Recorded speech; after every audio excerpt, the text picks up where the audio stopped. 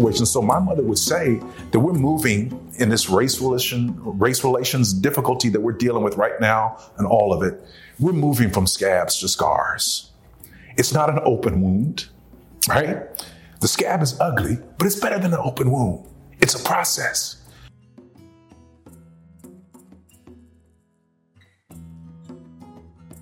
Hi, everybody. I'm your host, Linda Laurel.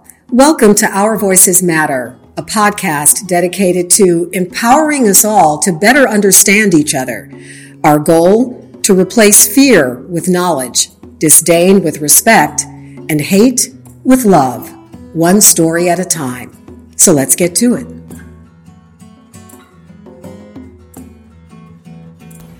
We have a very special guest with us today, one of my longtime friends, former colleague from KPRC Channel 2. We sat on the anchor desk together for many years when you did sports and I did news. So let me just give a quick little rundown of his background, okay? So he's got a championship with University of Oklahoma. Oh, yeah. Okay. In the Orange Bowl Hall of Fame. Mm-hmm. Also have a Super Bowl ring from the San Francisco 49ers, 1989. Right. Played for the Houston Oilers. Mm-hmm. Those are just the highlights. Okay. There's a whole lot of other stuff. Spencer Tillman, ladies and gentlemen. So glad to have you with us. Good to see you. She was the real talent, by the way. I just kind of pretended and played sports. That's all. How are you? You look so beautiful. Oh, thank you. It's just so great to see you. It's been way too long. And, you know, when I started the podcast, I knew that I wanted to interview you because you are so much bigger than your sports career. And you're now a broadcaster. You've worked for CBS Sports. You're currently working for Fox Sports, correct? And also here locally in Houston for the ABC affiliate KTRK. Right. So you're doing all of your broadcasting, but what else are you into these days? There's a lot that's going on. Linda, I think probably the succinct way to say it is we are merging all of those assets and skills that you talk about to do more. The project that I'm excited about more than anything else is the Lombardi Honors. It's an event that we set up working in conjunction with the Lombardi family to celebrate Vince Lombardi's leadership. We've got a kind of a 7 institutional model. We can kind of unpack that a little bit later on. But the bottom line is this. We are leveraging that asset to make culture stronger.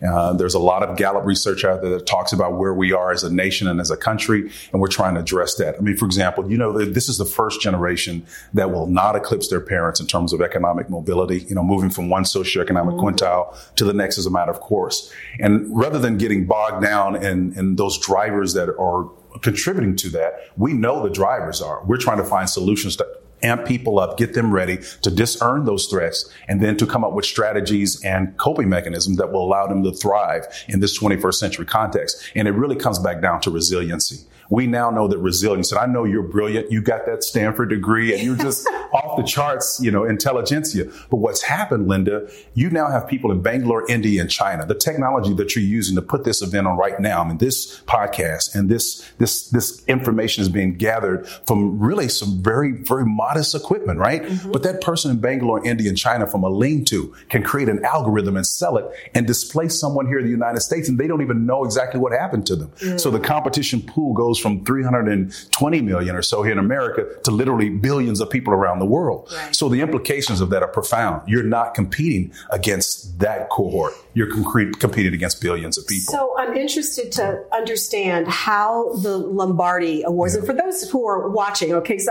I'm hoping we have some young ones out there who are watching who might not know who Vince Lombardi was. Okay, so real quickly, tell them who Vince Lombardi was and how you're using his name and his legacy to do what you're describing. Well, when it comes to playoff football, Vince Lombardi is the winningest coach ever, right? We know Bill Belichick more recently may be the guy that for most people can identify. But the first few technical Super Bowls, the first 2 were won by the Green Bay Packers and Vince Lombardi in Green Bay at the time, an expansion program that nobody really wanted to go to. And then, of course, the 6 of the first 7 Super Bowls, technically they were called championships prior to the first 2. He won them. I mean, that's unprecedented success. So what we did is basically captured his leadership approach approach and then create a leadership model out of it. And we propagate that in school systems, like here in the Cypress Fairbanks School District. We had Phyllis Wheatley High School went through the program last year. We had literally over 17,000 kids go through the program. Our objective is to get to 700,000. That's what we want to do. And if we can do that, Linda, we'll be at a place where we'll be able to affect America in terms of net productivity. That is to say, if we can get 700,000 kids to go through this program and stay in school and graduate, it will confer a net benefit of $1.2 trillion over a 9-year period. That is real money. So that's what we're trying to do. We're trying to help America become more resilient. And so we talk about economic mobility. Yeah. A big piece of that, or a driver of it, is this divide that we have, because you've got one group that is more economically upwardly mobile because of societal forces, and then you have another group that is not. Yeah. And so what you're trying to do is to kind of bridge that gap. Am I understanding that correctly? Yeah, that's it. And we're trying to work through two primary things, if you will. Education, job creation. That's it. Gallup tells us those are the two most important social values for the next 50 years because of those factors that you just talked about. And unless people can recognize that and then adapt the mindsets and the attitudes to compete in a new context, they're not going to be successful. So the news is grim if we do not acknowledge that. I mean, I'm not the smartest guy in the world. I always equate stuff to football sense. And if you tell me from a football standpoint, I come to the line of scrimmage like a quarterback, and we all are quarterbacks, right, of our lives. Football is life. I've always felt that way. You come to the line of scrimmage of your circumstance. The first thing I'm trying to do is discern where the threats are. By alignment, I can tell where people are. We can do the same thing in our lives. When I see that the job context is being squeezed, that's a threat. So what do I do in response to that? I got to call a play, get more education, whatever it is, or a series of plays over time that gives me the best chance to succeed against that threat. And then I've got to execute it every single day. So it's like a 1, 2, 3 step process. Discern threat, call plays to give you the best chance to succeed against those threats, and then execute those every single day to close that divide that you talked about. What do you think is the biggest threat that we're facing, since you use that word? And I'm thinking, again, about our civil discourse and the fact that we are seeming to have such a difficult time listening to each other, talking to each other in a respectful manner. What is the biggest threat, do you think? You know what? I think, Linda, that's such a brilliant question. We live in a world of images and impressions, right? Most people aren't interested in pulling away the veneer to find out what's really substantive underneath that. So we deal with what's on the surface. When we see people moving and are upwardly mobile, we consider them threats. If you're a part of a demographic that has enjoyed a level of privilege in this nation, you have to understand that we are not trying to substitute one tyranny for another. That has never been our position. We have come here with a servant attitude in many regards, by force or by option, as the case may have been. The bottom line is this. We need to understand that we all are functioning in the same context. We all want the same things. We are all facing the same threats and challenges. And this is the greatest fake out in the world. Skin and race is an illusion. It's the fake out. It's the easy, low-lying fruit to differentiate ourselves. And it's one of the oldest tactics that rich folks have used for many millennia to separate people who otherwise would work together. I mean, you go back and look in the history books and study things like Bacon's Rebellion. You'll find poor whites and poor blacks working side by side. Why? Because someone had the ability to understand that, guess what? Our interests are the same.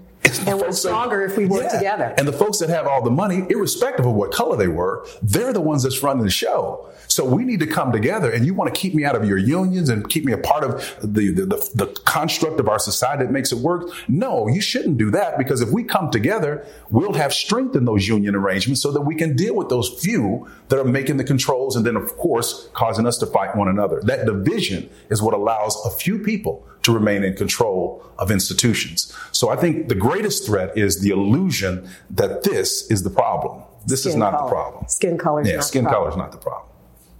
No, it's the illusion of losing something that we have either felt entitled to or because of forces of nature and history have put us in a position to occupy. It's that scarcity mentality. Oh, yes. There's not enough Yes. You know, I want mine. I want what's mine. And if I have what I want, then that means you can't have what you want. You know what? But there's enough for all of us. Absolutely. And that's a principle of John Lombardi. He talks about what his grandfather, Vince Lombardi, the scarcity model is what he calls it. He says, imagine you're in a room and you've got 11 people in this room and you've got a pizza that's there, but there's only 9 pieces. He says, everybody scrambles to get those 9 until somebody says, guess what? We've got some dough over here. Let's make another pie. Let's make another pizza, right? Enterprise resources. Absolutely. We've got the resources. Let's make another one. Yeah. So that enterprise architecture. And so the response has been more of a protectionist response. Let's grab what's left for ours. Hey, get some ingenuity together. Let's put something together so we can all eat and have fun and partake. That's what's really all about. So we're trying to foster that whole enterprise architecture. That's part of the Lombardi way, right? So we're having fun doing it. That's great. Yeah. I can't wait to watch how this unfolds and progresses. So I have to ask you about this whole controversy in the NFL with players taking a knee. Yeah. Okay. What's your take on all of it? Well, I think the problem was Colin Kaepernick in the early part of that whole thing. And I remember when it happened because I was doing the preseason game in San Francisco when it happened. I didn't think much of it at the time. I saw him on the bicycle. I never really thought anything of it. But in hindsight, we obviously know what has since transpired. He allowed forces that are part of the cohort that's challenging and is disruptive to take control of his narrative. Mm-hmm. He delivered a very salient point for why he was doing what he did, but he did it one time. The difficult truth is you can take a lie and you can make it become truth if you say it enough and enough and enough and enough. Nobody heard his truth enough and frequently enough so that he could battle the forces that tried to turn it into a battle in disrespect of the flag or the anthem. And the difficult truth is, listen, I wear the American flag every single day. If you see me have a coat on, I got the American flag on. I know. I remember that. Yeah. All our days together. But when people ask me, Linda, why I wear it because it represents what she is on her best days. That's why I wear it. America is still a work in progress. She is trying to get to that sense of perfection where she needs to be. And I have confidence that she will get there. And so the Colin Kaepernick deal is disappointing. And again, I think this latest thing that has transpired with this mutual quiet agreement that they have, non-disclosure, it leaves more questions than answers that are out there. And I'm disappointed in the camp for that. There needs to be some kind of narrative out there that says, hey, look, all of the people that said that they wouldn't perform at a halftime or at an NFL game who supported you, they need some closure on this. They need to know what they stood up for. What was this about? What are you going to do with the resources that came your way? Are there programs? What's the NFL going to do? Do they get to part and go their separate way? Too many. Total silence. Too many. So I think that's irresponsible for how they've handled that portion of it. I think there's some things that you can extrapolate from the outcome because the NFL is the NFL. They don't do anything that they don't have to do. I can tell you that from personal experience. The fact that they settled this case, there had to be enough evidence there that put them at a level of jeopardy, right? But also, Colin Kaepernick and whoever was a party to his challenge needs to understand that there's another narrative that needs to be addressed. These people, us, everyone needs to have closure. Mainstream America, and for the most part, needs closure. They need to know that they don't need to fear us. We don't disrespect the flag. It's not the anthem. We don't have any disrespect. We love our military family members, and I've got military throughout my family. That's not what it is. It's what America comports to be and reflects and says it is. More often than not for one cohort than it does for those that look more like us. And that's what it was all about. That's what it's always been. You're the first person that I've heard, because I've asked this question of other people, and you're the first person that I've heard say that he didn't articulate his narrative frequently enough so that it was overriding the counter narrative that was there and became effusive. Yeah. That's all you could hear and see was the counter narrative instead of what he really was trying to say. And the irony of that is he was on the team at the San Francisco 49ers with a guy who I have the utmost respect for. And during your time out in California, you may have known who Dr. Harry Edwards was. Oh, yes. Our team psychologist and sociologist from Cal Berkeley. And he was the one in my locker. The hair stands up on the back of my neck just thinking about some of the things he used to tell me. Sitting in our seats, in our lockers, he gave me that phrase about living in a world of images and impressions and people not being able to discern or being willing to discern what is truth from what is not. Dr. Edwards is the one that gave me that sense. And so when I think guys like, he works for the 49ers. He's a consultant. He was our team consultant when I was there, our team psychologist. We were the only team in the NFL that had a psychologist. And I know Dr. Edwards knows how to handle this. We can go all the way back to 69 Olympics, which he was very much involved in. So there was someone there. And I think he was actually trying to help. He was trying to keep his hands off from a distance to some degree. But in the end, I think Doc probably, and I'm not speaking for him because I haven't really talked to him recently about this latest outcome as far as the settlement is concerned. But I do believe that he probably would have wanted some more closure, constructive closure. Interesting. Yeah. It'll be interesting and telling, I think, to see what, if anything, Colin does going forward. You know, he's got the big deal with Nike, and that could help. And they're pretty creative. They're bold. Yeah, I hope he uses those resources, as you say, to to move forward. Yeah. So one of the questions that I ask all of our guests is to think about a time in their lives when you've been the other. Okay, you grew up in Tulsa, Oklahoma. Yeah.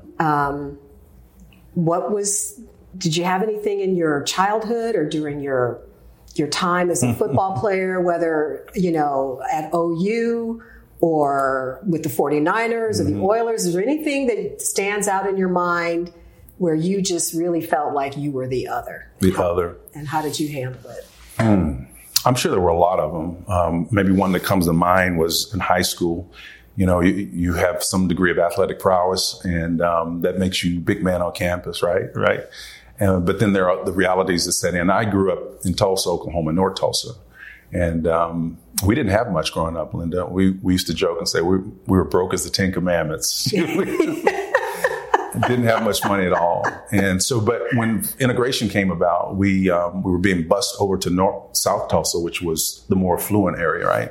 So we'd have to wake up maybe 2.5, 3 hours earlier than everybody else did and take that long jaunt over to South Tulsa. To the point, as I, moved throughout my athletic career, it was a good thing, to be a big fish in a relatively small pond, and everybody celebrated you. But there was a tradition that our cheerleaders had to go to the homes of the athletes, right? And to dress up their homes and their rooms or whatever to let them know how much they were appreciated. And, that was tough because I remember I didn't really want them to come to my home because my home was not like the homes I went to see there. And so we struggle with that. I struggle with it. And I remember seeing all the cheerleaders and wondering what they thought about our condition, because we know when they got back to Tulsa Edison, everything was great in the gym.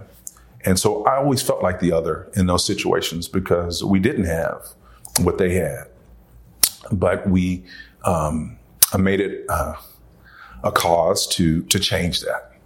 And I did. And before my mother passed away, one of the things we did, we built her brand new home right on the top of the hill, Gilcrease Hills, as pretty a place as I could find, and that was my goal, to do that. You were so close to your mom. I remember. Yeah. I remember. She was a big influence in your life. Huge influence. She was a missionary. She did a lot of traveling internationally and had a dad at home. Dad was great, quiet influence in my life, consistent, showed me exactly what it meant to be a man in the strictest sense of the definition. But my mother was the sage stalwart that was always there, Linda. She was the type of person that would drop what we call nuggets in your ear. Just levels of wisdom that belied her education. Even though she got her college degree, she put herself through school. Her level of intuitiveness merged with intelligence was uncanny. And I really didn't appreciate it fully until I graduated. I could sit here and tell you all kind of stories about some of the things that she did that set her apart. My mother was truly a unique person. And when she passed away, it left a huge void. She was truly a matriarch in our family. Definitely. What do you think she would say about where we are as a nation right now? She's been gone for many years now. How do you think she would respond to this? And what would she say to you if you were a young man growing up in this environment? What would she say, do you think? That's a great question. I think her wisdom would come out and she would say something like this. She'd say, Pimpy. It was my nickname. She would say, Pimpy. Pimpy? Pimpy was my nickname. Okay, that's another story. Another story. She would always tell me that everything happens in a process.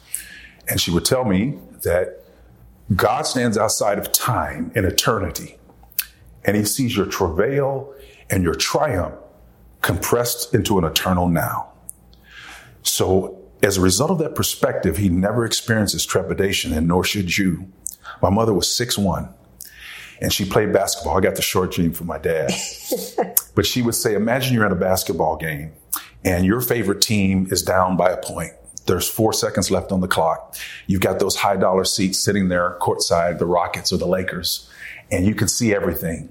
The man on your team has the ball and he's working the boundary, trying to get the ball in bounds. He's got plenty of time, 4 seconds, because the clock is not going to start. He can roll the ball on the ground until somebody touches it. Those 4 seconds won't roll.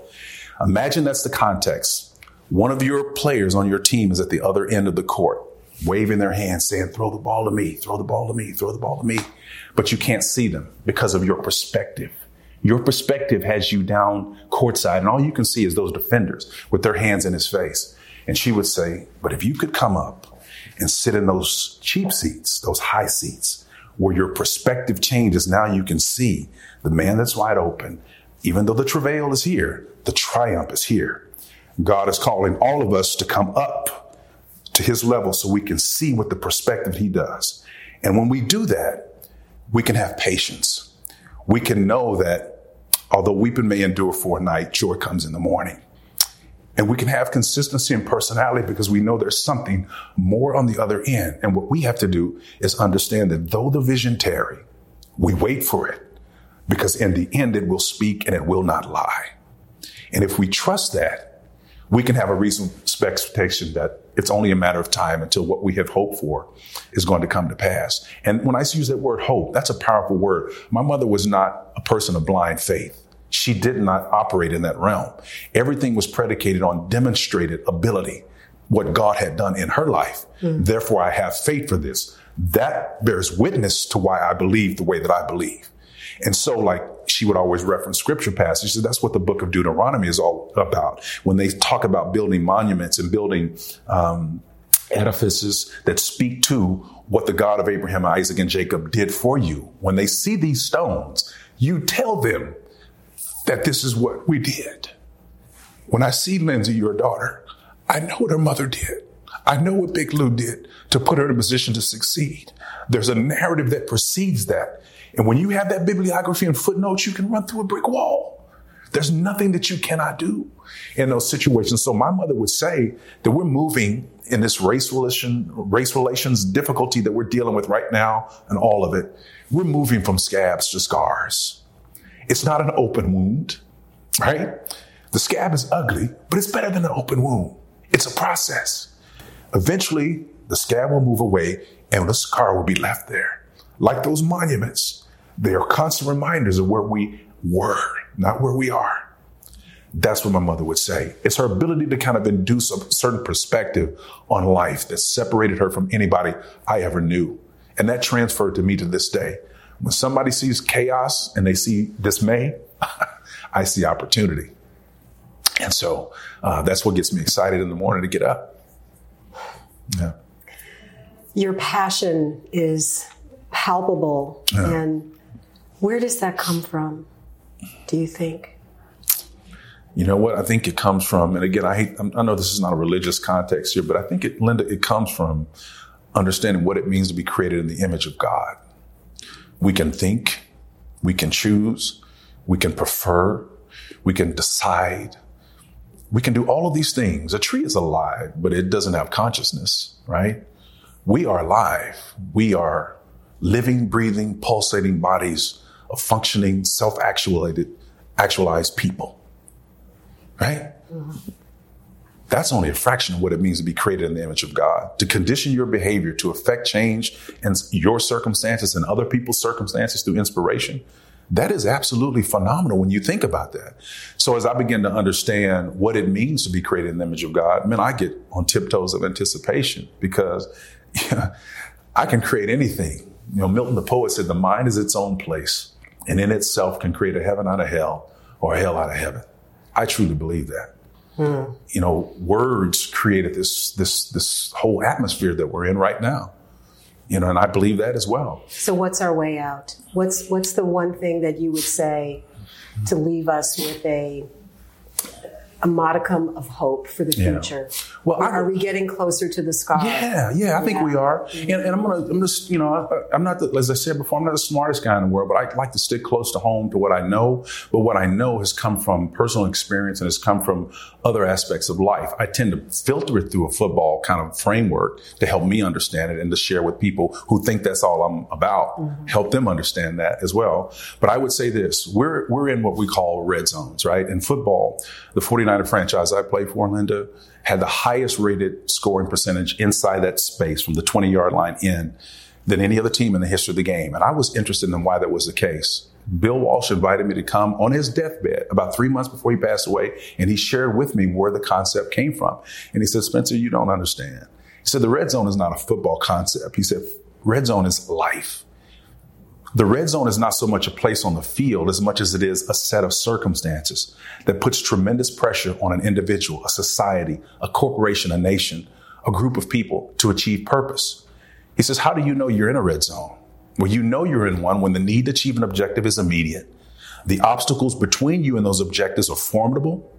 The options available to you are limited and time is running out. Those four characteristics are exactly what we're in right now, but they have nothing to do with football. It is life. We're in that political dilemma right now. All of those circumstances are operative. The question is, do we recognize we're in a red zone? And do we have a strategy to compete and execute in that red zone? That's it. So to the degree that we're willing to discern threats, call plays to give us the best chance to succeed against those threats, and we're willing to execute those plays, and we're measuring it along the way, I'm confident about where we're headed in the future. It's when I see inertia and see people doing nothing, that's what gets me disappointed and gets the hair up on the back of my neck. We've got to be moving towards something good. Well, then I think based on what you just said, then I think we're going to be fine because I think I see people moving. You're moving. That's what this show is about. I mean, I'm thinking, what a brilliant move that you made to have people sit here. You got to believe that somebody sitting, she went to Stanford. She doesn't think she's any better than you. She's doing what we all should be doing, taking the gifts that we have to try to illuminate our lives and our circumstances, man, because we're all in this together. Well, thank you for saying that. That is the exact genesis of this. It was me sitting on a sofa saying, what can I do? Yeah. What can I as an individual do to help move this forward? And there are, millions of people across the country that are doing their own whatever it is, whether it's reaching out to someone that doesn't look like them, doesn't have the same faith, and having a conversation. That's what it takes. It's all the little steps that we take together. And I see people moving. So. Yeah. And can I say thank you? Oh. Because more is caught than taught. Oh. And I thank you for being who you are. I thank That's you. That's the reason why I named my daughter after you. So. Okay, don't make me cry. Don't make me cry.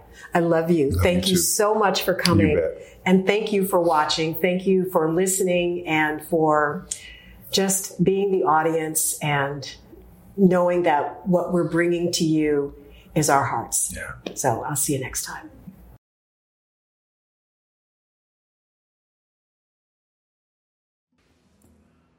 Thanks so much for giving our guest permission to speak and for having the courage to listen with an open mind.